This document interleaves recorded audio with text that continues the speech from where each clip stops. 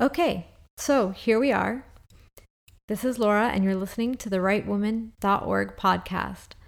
So, yesterday, the Senate voted for no additional witnesses. Personally, I thought they should have allowed them just for the heck of it.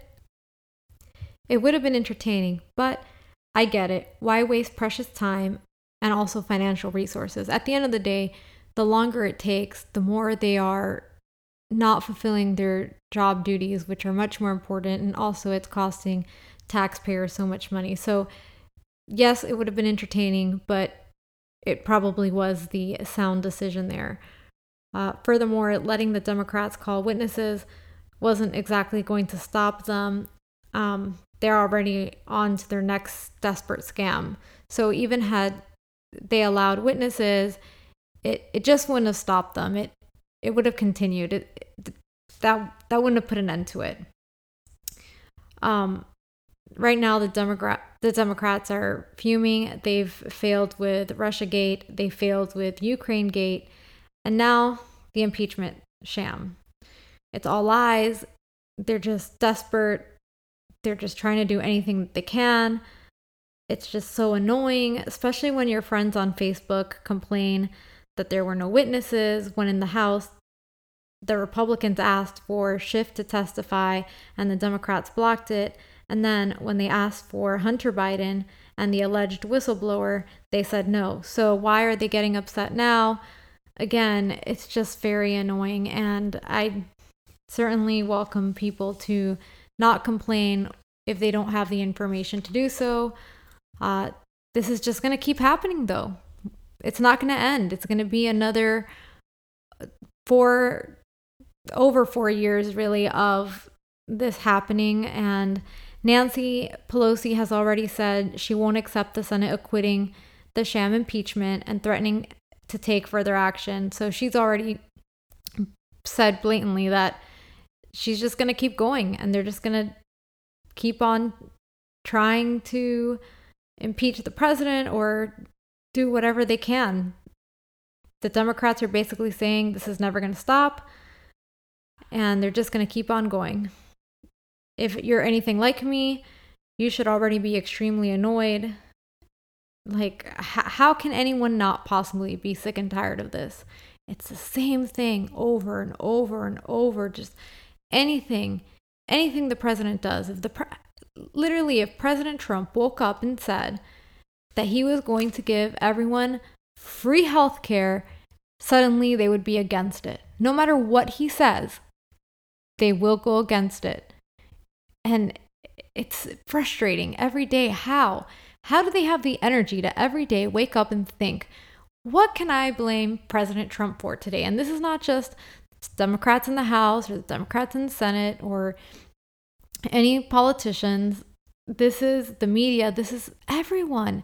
And it's just annoying. What we all should want is what's best for America. This is petty. It's sad. Move on. Discussing complete and utter insanity. You've probably already heard Elizabeth Warren has vowed to get help from a 9-year-old transgender boy in picking her Secretary of Education. Think about that for just 1 second. I'm going to say it again. She wants a 9-year-old transgender boy to help her pick her Secretary of Education. So a 9-year-old with a mental illness is going to make decisions on matters of national importance. Really? We've already got a bartender trying to fix our economy. Now we're going to have a 9-year-old picking the Secretary of Education? Oh boy, this is just utterly ridiculous. And I can now earnestly say that Elizabeth Warren must have a severe mental issue, because between her lies and her incredulous statements, it's impossible for her to be mentally stable. It's just not possible. So moving on in the world of crazy, CNN made the claim that the coronavirus task force is another example of Trump's administration's lack of diversity. Really? So here's an example of waking up and trying to find something to blame the president for. So you really care what the people on a task force look like? Who the hell cares? As long as they're going to be the best at fighting the virus, I honestly don't care what color, what shade their skin is, where they're from, what they look like. Are they fat? Are they skinny? Are they tall? Are they short? I don't care what religion they belong to. If they can get the job done, amazing. Again, leading me to, will this ever end? Sadly, it looks like the answer is no.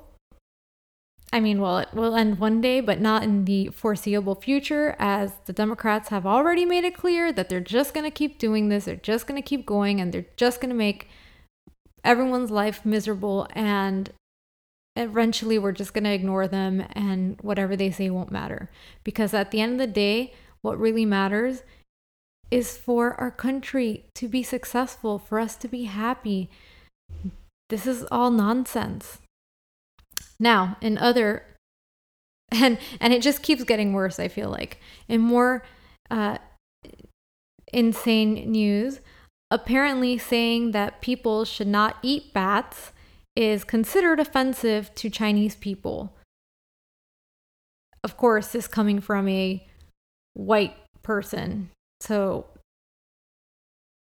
with the recent events and occurrences, it seems like white people can't have an opinion on other nationalities, skin colors, whatever.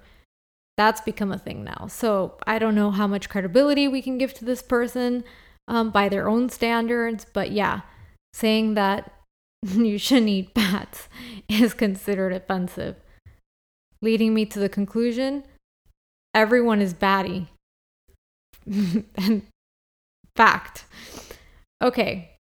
So moving on, and again, we're continuing this theme of insanity here. I'm going to read a post made on Facebook by a college student who is hoping to enlighten us.